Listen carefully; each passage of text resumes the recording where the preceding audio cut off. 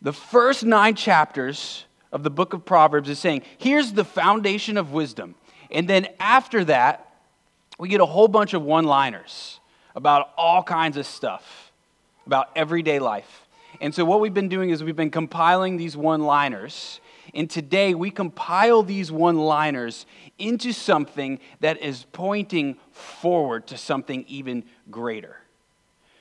We see the wisdom of love and marriage. And we specifically see how it's pointing us to something greater. It's pointing us to God. Marriage in this life is a shadow of something greater. You say, well, that sounds kind of like an insult to marriage. Well, no, it's actually elevating what marriage is. So here's where we're going. And by the way, too, listen to this. Please listen to this. If you aren't married, if you have lost a spouse, if you've gone through a divorce, if you're feeling like, man, love is never coming my way, listen to this. There is a message for you today. Because marriage is just a shadow of something greater, and it's pointing to something greater. So you've got to stick with it. You've got to listen, because there's something so very, very important for all of us. All right, so 2 weeks ago, we looked at friendship and friendship love. Last week, we looked at parenting love. And what we saw, if you were listening closely, that there is a deeper love that runs underneath both a parenting love and a friendship love. It's the deep waters underneath the ground, a stream beneath the ground of love that is bursting out, that is fueling you to be a greater parent. It's fueling you to be a greater friend. And here's what we did. I only pointed to it the last 2 weeks. I didn't name it yet. And today I'm going to name it. And here's what's going to happen. When I name this love, it's going to show the problems that our culture has with marriage. And it's going to show that we're really not getting to this deeper love. And so here, and it's going to show, here's the problem of the way our culture is viewing marriage, and it's likely that this problem is entering into your marriages. So here's what it is. Our culture's thinking is this: delight precedes commitment.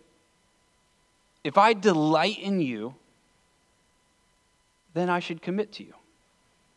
And that's about as far as we get. But the question then becomes this: what happens when delight fades? What happens when this initial excitement is gone? Well, love says, hey, you have every right. Get out of there. In the name of love, get out. You deserve it. Now, here's what the deeper love is saying. It's not saying delight precedes commitment. It's saying commitment precedes delight. Meaning that if you can get to this deeper love, you're going to find yourself being a better parent, a better friend, and a better spouse. And you're going to truly taste what delight is meant to taste like. In other words, this: if your marriage has lost its spice, you potentially have a commitment problem. Now, here's the thing. So this word, commitment, it's actually probably not a good word. It's just a word that you know. Here's a better word for you: covenant. Covenant precedes delight. Covenant is about a promised future love. Covenant is about, I am here and I am not going anywhere. And when you get to that, the deeper love, here's what you find. You are finally known completely and loved. So in other words, if your marriage has lost its spice, you have a covenant problem. And you got to go back and you got to say, let's remind ourselves of what this is about. We are here forever, no matter what. We have entered a covenant together, and it's in that environment that you start really tasting the delight of marriage.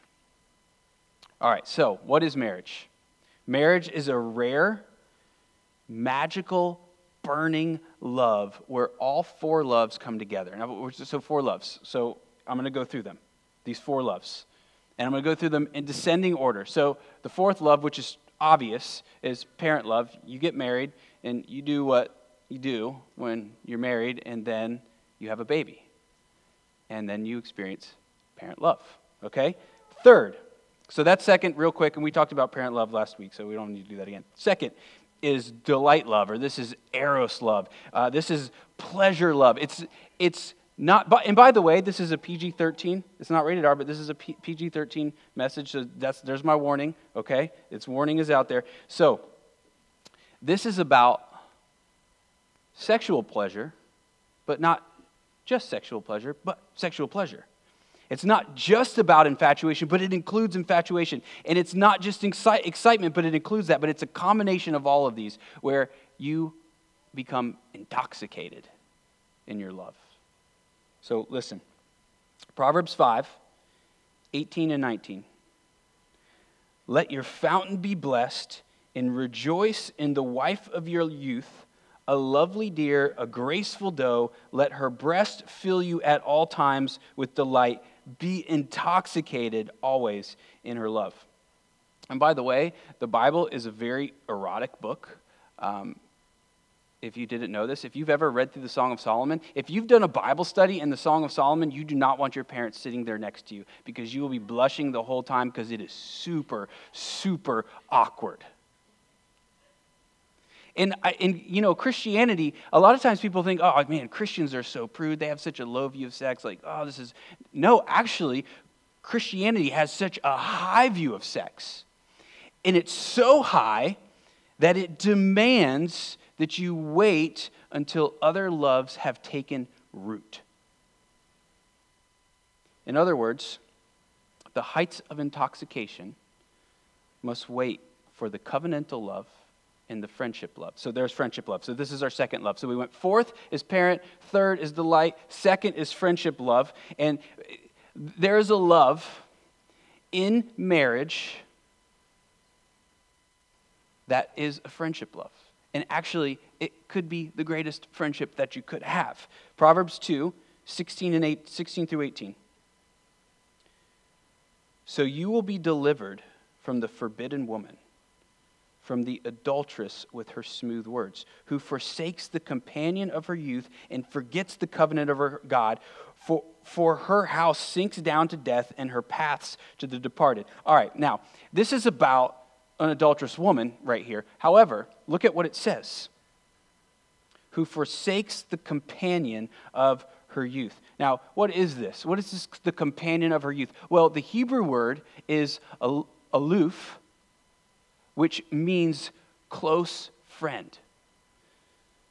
So marriage is not just supposed to be this steamy, intoxicating love, but it's supposed to be the place where you find your greatest friend. When we looked at wisdom 2 weeks ago, we saw that the essence of friendship is this. So lovers, what do? Lovers are facing each other. A parent and a child love, the parent looks down at the child to take care of the child, to protect the child, to teach the child. But in friendship love, friends don't look at each other. They look forward towards a common interest, a common purpose, a common vision. So, there's marriage counseling to work on your marriage. There's family counseling to work on a parent-child relationship. But there's no friendship counseling. And if there was friendship counseling, as soon as you walk through that door for your friendship counseling, you're in a sense putting a death sentence on your friendship, because a friendship is not supposed to work on itself. A friendship has a common interest, a common vision, looking forward, not at each other. So here's what that means. Listen to this verse first. Proverbs 31:10. An excellent wife who can find? She's more precious than jewels. And by the way, if you haven't been here, Proverbs is primarily wise men speaking to young men, offering them wisdom. So it's not really talking about the man here. We're always talking about the wife to be chasing after. So what we're going to do is we're going to look at it in the context, and we're going to say, okay, but we're going to look at every spouse. So every man, woman, right? Got it? Okay.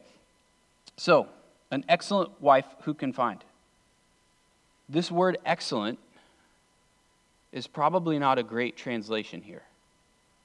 Probably a better translation is valiant, because the word is halil.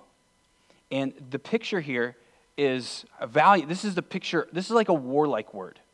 So what the picture is being here is a spouses, husband and wife, standing next to each other, looking towards a common vision like warriors, fighting against what's going on in this world, fighting against the evil in this world, fighting for each other, fighting for a common purpose, fighting for a common vision, not against each other. Sure, you might fight with your spouse, but not as your enemy. You fight with your spouse of how to best defeat whatever enemy is standing in front of you. Side by side. Don't make your spouse your enemy. If you feel like you're not on the same team, you're likely making your spouse your enemy in some way or another. You're in a battle with them, not against them. Raising your kids, you're on the same team. How you deal with money, you're on the same team. Bringing good into this world, you're on the same team. Do you know what this is? I mean, this is essentially a ministry. What is ministry? Ministry is bringing heaven to earth. So what is a marriage meant to do? Is it meant to bring heaven to earth in your marriage? Meaning your spouse, you are helping your spouse become more and more of who they're made to become. You're bringing heaven onto the earth. You're refining each other. Iron sharpens iron, so one person sharpens another. Ministry in marriage also means that you are fighting to bring heaven to earth around you, not just in your marriage, but around you. If you're taking your marriage seriously, you see that your marriage is a way that God has ordained for heaven to come down into the earth through your marriage. You're doing the work of God together because you realize this world is fallen. It's messed up. It's broken. So what are we called to do? Well, we're called to bring heaven to earth. I don't know. I mean, do you know this about you? You have an innate desire within you to find a common purpose with someone else and fight for that common purpose. That's wired inside of you. You're made in the image of God, and He has put that in you. You know what else? There's an innate desire for you to fight against evil. You're fighting against this battle in this world because there's something wrong here. And you're fighting with your spouse to bring heaven to earth. Not fighting against your spouse, but with your spouse. And I'm telling you, if you will make this your common vision, you're going to find yourself bound to your spouse in a way that you were not before. If you start asking, okay, how is God asking us together, husband, wife, how are we supposed to bring heaven to the earth? Start doing that. And you're going to find there's so much purpose in your marriage that you did not see before. So that was the second love, friendship love. In your marriage, first love. And if you don't find this first love, the deep love, the unbreakable love, the love that's underneath, the stream under the ground, if you don't find that love, then you actually don't get to enjoy the other three loves that are in marriage. So, this is the covenantal love. Let's say you meet someone. There's an infatuation there. There's a friendship there. That infatuation that you feel in the beginning is just a taste of what is to come if you get to the deeper covenantal love, the commitment love, the love that says, I'm not going anywhere. Oh, and by the way, I'm gonna just go ahead and say this. Most of us are missing this love. This is very rare. And we're probably, if we're going to be honest, we're probably not finding this deeper love. Do you want to know how I know that? Because 50% of marriages in America end in divorce. The same is true in the church. And if that is true in the church, do you know what that means? That means we're not finding this love.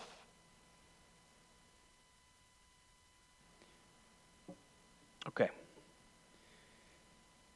The infatuation, the friendship, it's just a glimmer in the beginning. But once you find this deeper covenantal love, you find a friendship that you didn't realize you could have. You find delight that you didn't realize you can have. What I'm trying to say here is that if you want to get to the really good stuff, you got to get to the covenantal love. The love underneath all the other loves. Proverbs 2:16-18. We read this already. I'm going to read it again. So you will be delivered from the forbidden woman, from the adulteress with her smooth words, who forsakes the companion of her youth and forgets the covenant of her God. For her house sinks down to death, and her paths to the departed. The adulteress is the adulteress because she has forgotten her covenant with God. She's forgotten her covenant with God. That's why. Proverbs 20, verse 6. Many a man proclaims his own steadfast love, but a faithful man who can find? Who can find? Do you know what this is saying? The steadfast love, the Hebrew word for it is hesed, which means covenantal love. And here's what it's saying. Everybody proclaims to have this kind of love, to be giving this kind of love, but they're just proclaiming it. They're standing there on their wedding day saying, I love you forever. But then it says, but who can really find a man like this?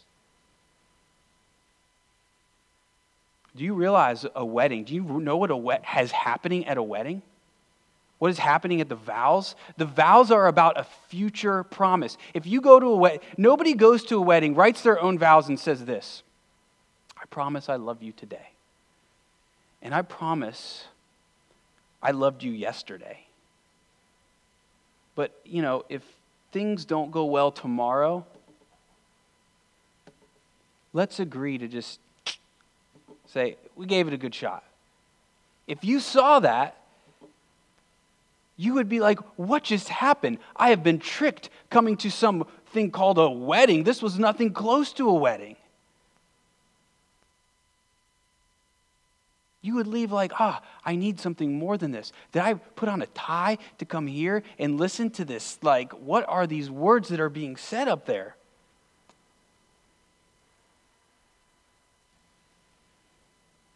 But let me tell you the problem. You go there to a wedding and you want to hear the promise of a future love. But our culture is sneaking in this other thinking that says, you know what? You have the right. If you're not delighting in this anymore, you have the right to go. Get out of there.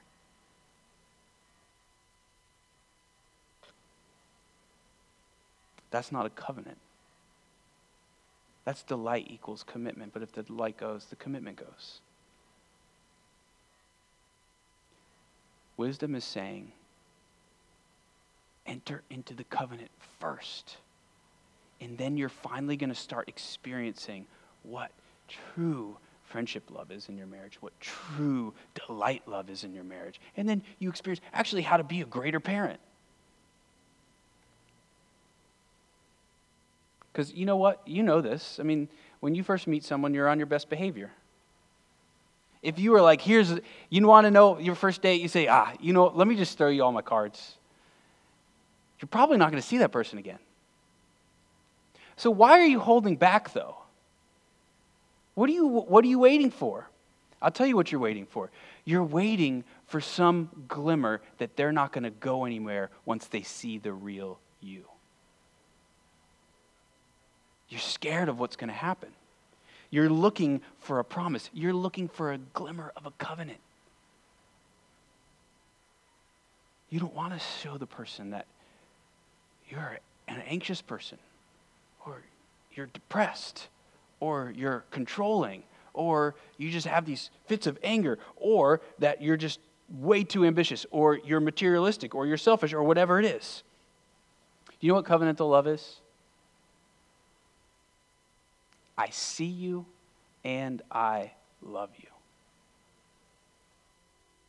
I see you fully and I love you fully. Covenantal love says, show me the real you. Be vulnerable with me. Show me you so I can love you, not some image that you're trying to portray. And let me love that version of you, the real you, and then let me love the version that I know you will one day become. Our greatest hope is to be fully known and fully loved, and our greatest fear is to be fully known and rejected. Covenantal love says, I know you and I love you. Anything that falls short of that covenantal love, you will experience rejection in. I promise you, you will experience rejection in it. Everything else says you have been weighed, you have been measured, and you are found wanting. There's something about you, and I reject that about you. So therefore, I reject you. How can I say that so confidently? That if you don't have this covenantal love, that you will one day experience rejection. How can I say that so confidently? Well, think about this, people. Come on. Anything else is conditional. If I commit to you because you delight in me, well, what happens when we start fighting? What happens when you start annoying me? Well, I'm not delighting in you anymore. So you have broken the conditions of this. And you know what else happens? And you could stay together with your spouse and still not get to this covenantal love. You're just kind of like, okay, well, let's stay together for the kids, or let's do this. And you never really get to the good stuff. If marriage is based only off of delight, then that means if you want it to work, you can't really show your spouse the real you. You have to tiptoe around. You've got to hide the real you. You've got to be sneaky about the real you. And you know what that means? You're never known. And if you're never known, then you're never really loved. Because they're not loving you. They're loving some version of you that you want them to see. That's not real love. You're not known. And you know what else that means? That marriage is not a ministry. Because if your spouse does not know the real you, how can they help you become the version of you that you're meant to be? Because they don't know the real you.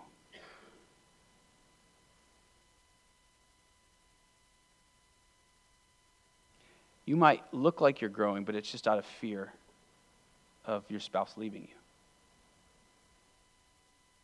You might look like you're growing, but really you're just in a business relationship.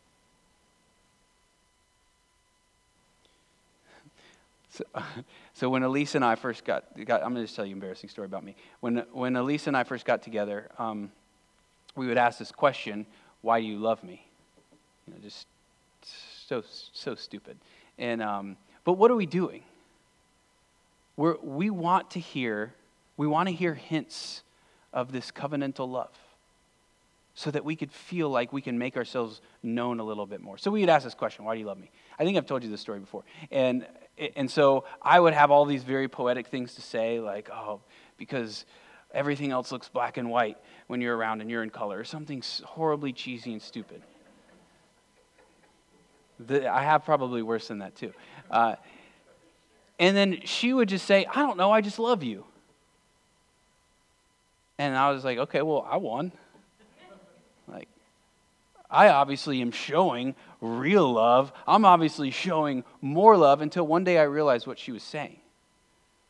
She was just saying, I just love you. Not because of any conditions, not because of anything like this, not because you do this, not because you act this way. I just love you because I love you. What I said was cheap. What I said was like parlor tricks. What I said was not the deep stuff. Not the deep love that's underneath all the other loves. But she was saying it. So then I realized, okay, fine, she won. If your spouse loves you because you're beautiful, you will get old. If your spouse loves you because you are smart, well, anything could happen. Dementia, you could have a stroke. The list goes on. If your spouse loves you because you make him or her laugh, what happens when you're fighting? They're not laughing. They love you for money, what if you lose it? But if they love you because they just love you, then you get to the good stuff. It's much different waking up next to somebody who you just met the night before and waking up next to somebody that you've been waking up next to for 25 years. I haven't experienced that. Just because I haven't been married long enough. To wake up next to someone and see the scars that they have and to know how they got them. To wake up next to someone who you've been fighting right alongside next to for 25 years, of fighting to be good parents, of fighting through suffering, of fighting through difficult times together. That's much different. There's nothing spicier and more delightful than waking up next to somebody who you have said, here's the real me. And they say, I love you.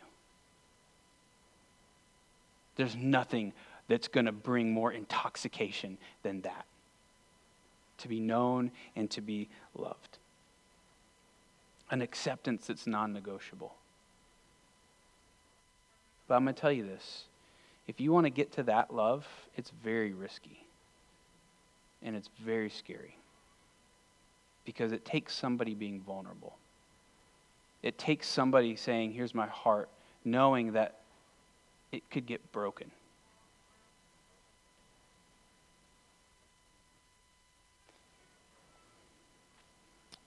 If you've been hurt in the past, you might be guarding your heart, protecting it. And it could be the worst thing you could be doing for yourself. It probably is the worst thing you could do. If you're scared, if you're thinking, this is never going to happen for me, hold on. I want to. Let me give you this quote, and then I'll explain more. But C.S. Lewis is a man who did not find love until he was very, very late in life. And then very quickly after he was married, he lost his spouse. She passed away. And here's what he says. To love at all is to be vulnerable. Love anything and your heart will be wrung and possibly broken. If you want to make sure of keeping it intact, you must keep it to no one. You must give it to no one, not even an animal. Wrap it up carefully round with hobbies and little luxuries. Avoid all entanglements. Lock it up safe in the casket or coffin of your selfishness. But in that casket, safe, dark, motionless, airless, it will change. Your heart, it will not be broken. It will become unbreakable, impenetrable, irredeemable. To love is to be vulnerable. That's why it's so rare to find the combination of all four loves. And this is what marriage is about, the combination of all four of these loves under one roof.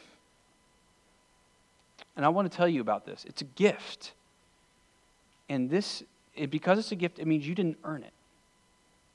And I'm going to tell you this. Your spouse is not giving you this gift, and you are not giving your spouse this gift. This is from God and God alone. Let me show you. Proverbs 18:22.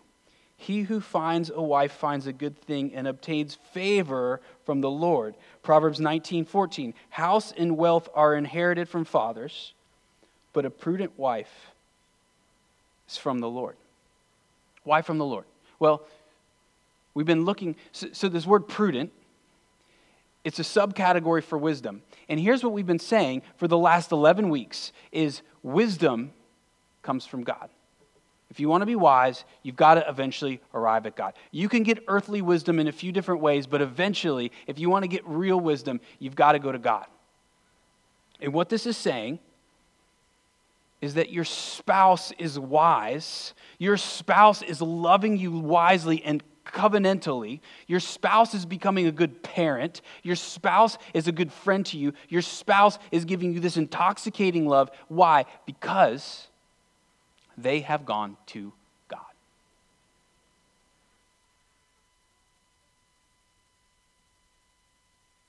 And that's the only way you get the riches of all four of these loves, by going to God. To receive this love first from Him. This is what I said earlier. The parental love. It's pointing to a greater Father. The intoxicating love. It's pointing to God. You say, well, that's a weird thing to say. No. Listen. This is about the union between you and God where you actually get to delight in God, in a relationship with Him. The friendship love. Jesus comes and He says, I'm your friend. Only way you get the all four riches, because here's what's happened. You have been loved that way, and you have the wisdom of what love really is now because you're receiving this love, and now you can pour this out in your marriage. There is nothing that your marriage needs more than a deep connection with God. Nothing. He is the link between you and your spouse. If you have found a lover who has found this covenant with God to be theirs, then they can offer it to you. Because they have been loved this way, and now they can love you this way. I'm not saying that Christians don't mess up. They do a lot. And the reason is because they've lost sight of the covenant that God has made with them. What is this covenant? Everything about your marriage boils down to what is this covenant between you and God. You want a great marriage? What is this covenant between you and God? You got to go to it, and that's the beginning of it. So what is this covenant? The story of you and God. Here's how it goes. He chooses you. He says, I pick you. I am yours. You are mine. I will never leave you or forsake you. Forever. But if you leave me, there will be hell to pay. But I'll still find a way to get to you. I'll still find a way to make us work. But if you leave me, there will be hell to pay. But I'm going to find a way. There is a way. So humanity, me and you, do you know what we did? We committed adultery against God. The Bible, over and over and over again, says, oh, you want to understand what your relationship with God is like? Here's the category for you. Adultery. We have left God for lesser loves. We have left the God of love for lesser loves, for lesser delights, for lesser intoxications, for lesser pleasures. We have left God to go to lovers, whatever it might be, that don't love us back the way God does. Who will leave us? Who says, oh yeah, I'll give you freedom. But they just leave. But God, even though you have done this to him, he pursues you still. He chases after you. Even in your sin, he's chasing after you, and then he catches up to you, and you're in his grips. And now that you're in his grips, what does he say? Well, he says, there is hell to pay. Hold on, Joe. He says there's hell to pay. And you're trying to get out. Only you're in his grip now. You can't get out. But then here's what happens. Something unexpected. He takes your face and he points it directly to the cross. And you see Jesus Christ crucified. And you say, what is going on here? And the Father says, that's your groom. That's your hell. He took it for you. He made it his. He is chasing you down, and he has done that for you. He took the hell that was yours and made it his own. Why would you hold back from him? Why? Why? If we say, oh, this is, well, if it's not true, that's the way this is categorized in the Bible. This is truth.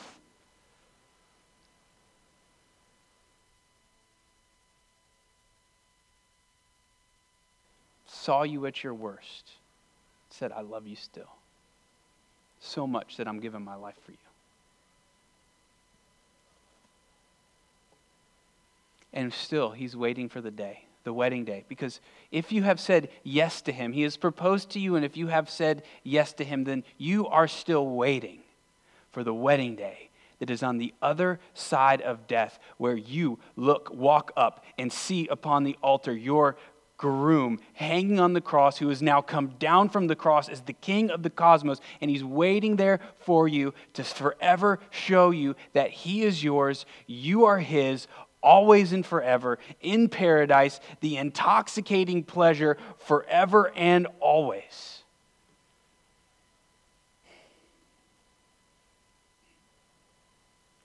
And I'm going to tell you this, if you embrace that truth, you are going to have this deep, flowing stream welling up in you so that you can offer your spouse all the loves. And if you embrace this truth, you are willing to risk being vulnerable because you've seen how he was vulnerable for you. And now you can say, I'll take the chance because I've already got this love. Because his love is enough. I can take the chance of getting my heart broken because I've already got a steadfast and sure love. And if you feel like, oh, I don't know if I'm ever going to find this love on the earth. This love on the earth is only pointing to his greater love. You can be content. You can be satisfied in him forever. Because everything is just, every bit of marriage, all the good parts is pointing to him. This promised future love that has come now into the present. Let's pray. God, we pray now that you would show us the truth of this. You would help us make sense of this, God. God, we are all in different places in thinking about marriage and where we are. But God, you know exactly what we need to hear. And so, God, I pray that your Spirit, the Spirit, God, that you would come and speak to our hearts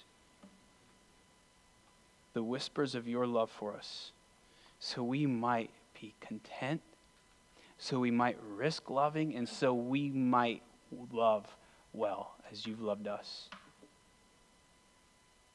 God, we pray all this in Jesus' name. Amen.